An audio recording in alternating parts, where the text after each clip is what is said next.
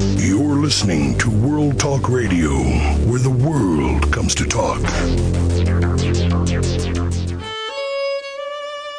This is Jerry Prokopowicz with Civil War Talk Radio. It's February 2008, 199 years after the birth of Abraham Lincoln, and today we'll talk about Lincoln from the perspective of before and after his presidency, with Timothy S. Good of the National Park Service, author of a new book on the Lincoln-Douglas debates and editor of We Saw Lincoln Shot, 100 Eyewitness Accounts of the Assassination. Join us for the before and after of the Lincoln presidency when we return on Civil War Talk Radio.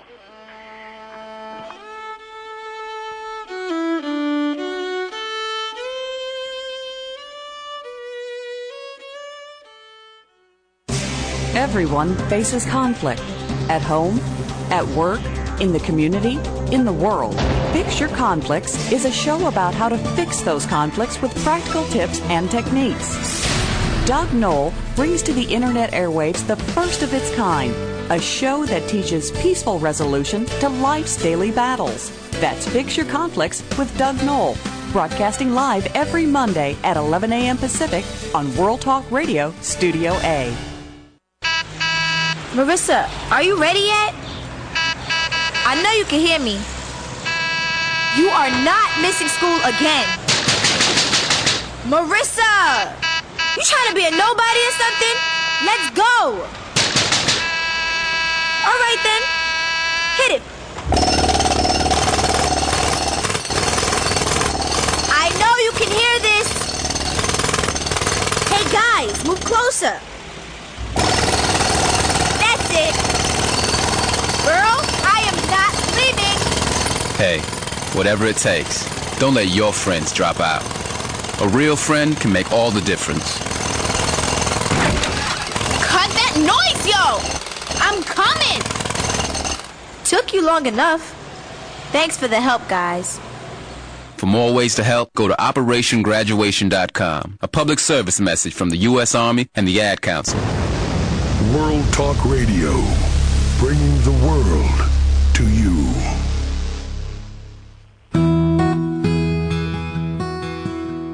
Welcome to Civil War Talk Radio. I'm Jerry Prokopowicz, coming to you from the campus of East Carolina University in Greenville, North Carolina.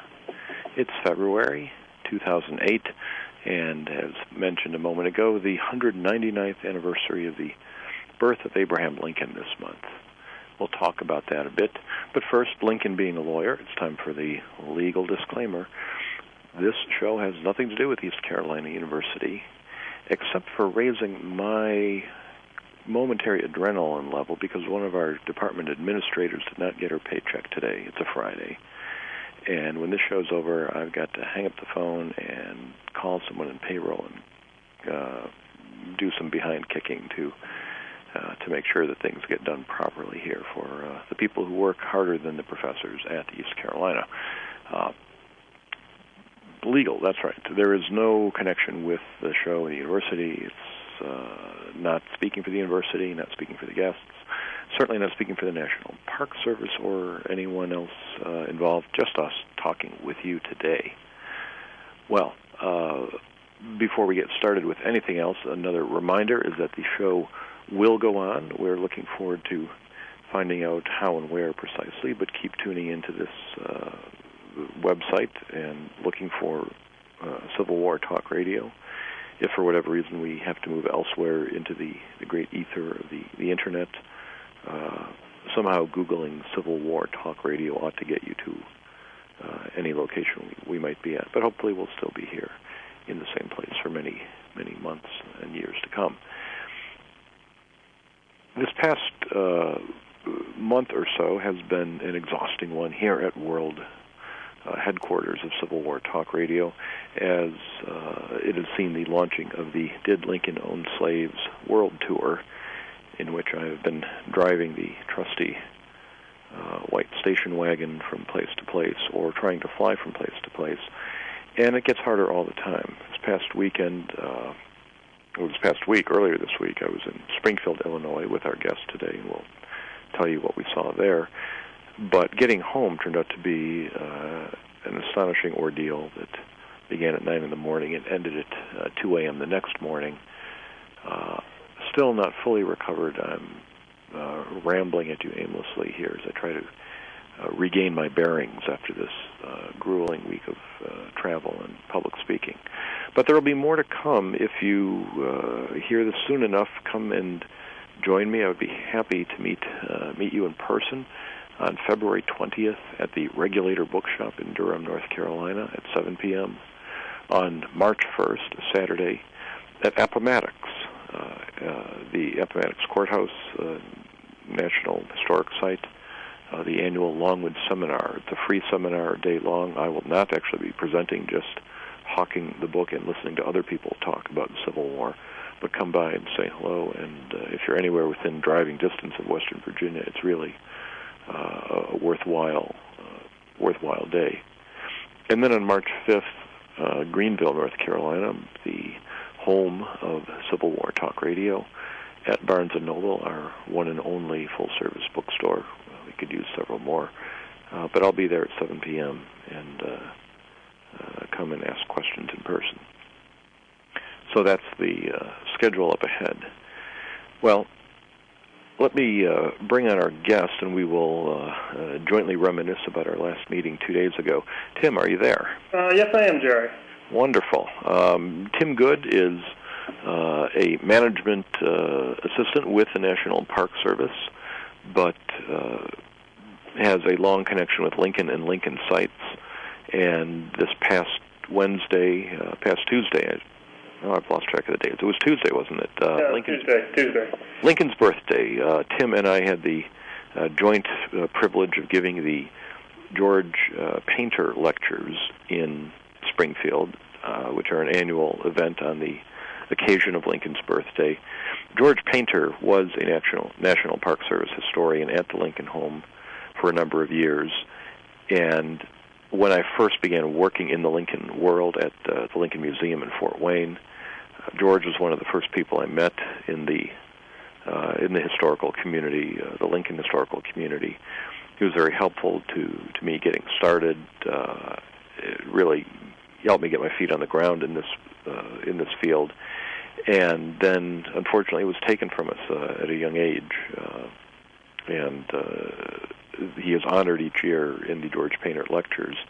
And I felt really very privileged to be able to give one of those lectures this year and remember George for all of us. Tim, you were at the Lincoln home, but not when George Painter was there. Is that correct? That's right, Jerry. I arrived shortly after, and as you heard me say at the beginning of my remarks, of all the employees of all the former employees, George held a special place with the staff. There was not an employee that they spoke of with more respect and admiration than they did George.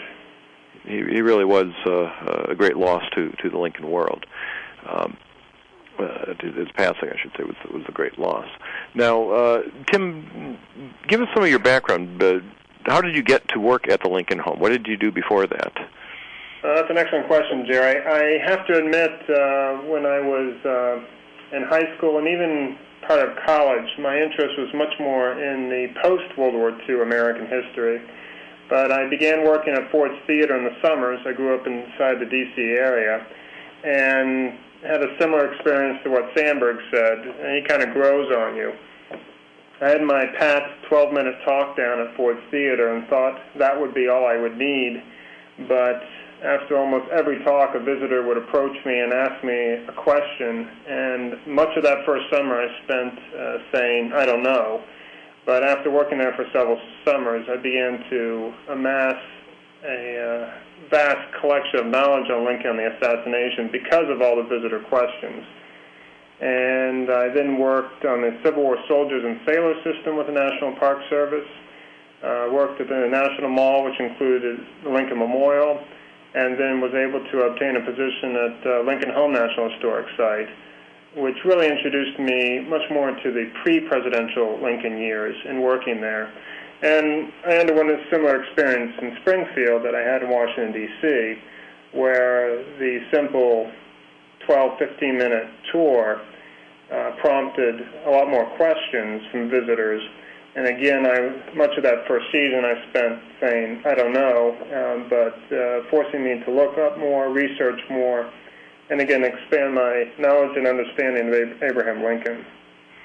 Well, you've got books that represent those two bookends of Lincoln's career, and I guess I'd like to start with the first book, but the second one in time.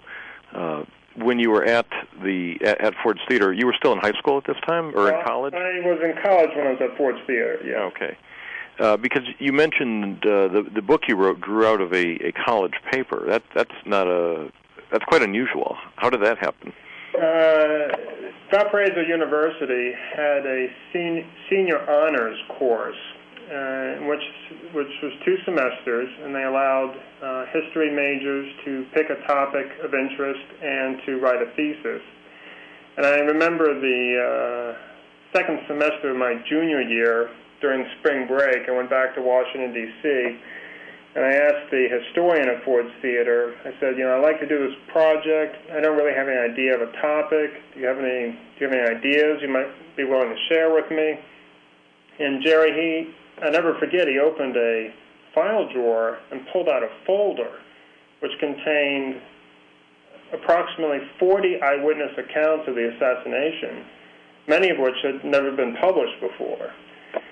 So I recognized there was great value in pursuing a paper on the Lincoln assassination, and eventually I was able to collect about 130, 140 eyewitness accounts and use those to write the undergraduate honors thesis in my senior year. So you had this paper based on primary sources, or a collection of primary sources. That's correct, yes. And given the great public interest there is in Lincoln's assassination, you must have had no trouble just going to the first publisher and getting this book out. Well, as a rookie in the field, I made the mistake of mentioning in the cover letter when I submitted it to publishers that this was my undergraduate honors thesis, and I had, I think, at least 4, maybe 5 rejections. Then the next time I sent it to a publisher, I just removed that one particular sentence, and it was accepted right away. So I learned a very valuable lesson in that, Jerry, and then University Press Mississippi accepted it and then published it. And I think that's a lesson we can all take to heart. Don't admit that this is a college paper, because people will look askance at it. Yes, very true. So this collection is extremely valuable to anyone who wants to understand what happened on that day and evening in Ford's Theater. With 100 eyewitness accounts, is there a consensus that grows out of them, or is there more conflict and confusion? Well, it was quite fascinating when I started the process of actually writing the paper, because I limited myself to cover the events from when Lincoln entered the theater to when he was carried out. And I found there were several points in several events in that time period that the eyewitness accounts in some cases had significant disagreement upon. And I spoke with several lawyers, trial lawyers, because some of the eyewitness accounts were given in the trial that followed the assassination. And I spoke with one particular woman who traveled throughout the country as an expert witness on eyewitness accounts. She was a psychologist. And all of them provided me with the same guidance in terms of how to handle eyewitness accounts. They said the closer to the event that the account is recorded, the more accurate and the more valuable it is. And I remember approaching the psychologist, and I explained, looking at this one particular event, she said, well, what's your time range for the accounts when they were recorded? And I said, well, I have a few that were recorded within hours of the event, and I have some that were recorded decades afterwards. And she instantly cautioned me that, she said, when you're talking about years, you have to be extremely careful when handling these eyewitness accounts. She said the human memory just is not that accurate. And she even suggested that the reason human memory becomes more inaccurate over time is because when we tell an event, we tend to tell it not based on what we observed at the first time, but based on our last retelling. And so therefore, subsequent retellings simply become more and more inaccurate. And it was quite fascinating, Jerry. One particular point upon which I found great disagreement among the eyewitness accounts involved Booth's jump from the presidential box to the stage. And this, of course, addressed the question of Booth's broken leg. Did he break it on his escape route, as his Exodus companion and Dr. Mudd claimed, or did he break it when he jumped from the box to the stage, as he claimed? Well, when you look at the eyewitness accounts and you align them chronologically, I was quite stunned at what I discovered. All the eyewitness accounts recorded in 1865, the most accurate ones, all say that Booth ran off the stage. But as you read them through time, Booth develops a limp, which eventually becomes a broken leg, and by the 1930s, one account said he jumped from the box to the stage, split his leg open, blood spilled on the stage, and a rope came and swooped him off. Wow. And so when you just line them up like that, you see that they become more inaccurate. Now, in the book, I do conclude that I do not think Booth broke his leg when he jumped from the box to the stage, based on the eyewitness accounts. But anybody that knows the accounts would quick to point out that, well, Booth said that he did break his leg. How do you discount his eyewitness account? Because after all, he was the one that made the jump. What was fascinating, Jerry, there were three other points in Booth's diary. Now, he wrote this on his escape route through Maryland into Virginia. But there were three other points which I had already disagreed with Booth on, based on other eyewitness accounts. Booth said he was stopped outside the box but pushed on. Best evidence suggests that the guard simply let him in due to his fame and his easily concealed weapons. Booth said there was a colonel by Lincoln's side, Rathbone was a major, and finally Booth said that he stated sic semper before he shot Lincoln, when the overwhelming eyewitness accounts suggest that he said sic semper tyrannis from the stage after he shot Lincoln. And so I began to look upon Booth's diary not as an accurate depiction of the events, but rather a book that sought to make Booth look more heroic, to look better. And obviously, he would appear far more brave and courageous if he had to push his way into the box than if he was freely allowed to enter. It would be far more heroic to say he said sic semper before he shot Lincoln instead of afterwards, and it would look far better if there was in fact a colonel by Lincoln's side, not a major. And finally, and most importantly, for a person who prided himself on his horsemanship and his riding, it would sound far better to say that he injured his leg in the commitment of the deed rather than that he injured his leg when his horse fell on him during his escape.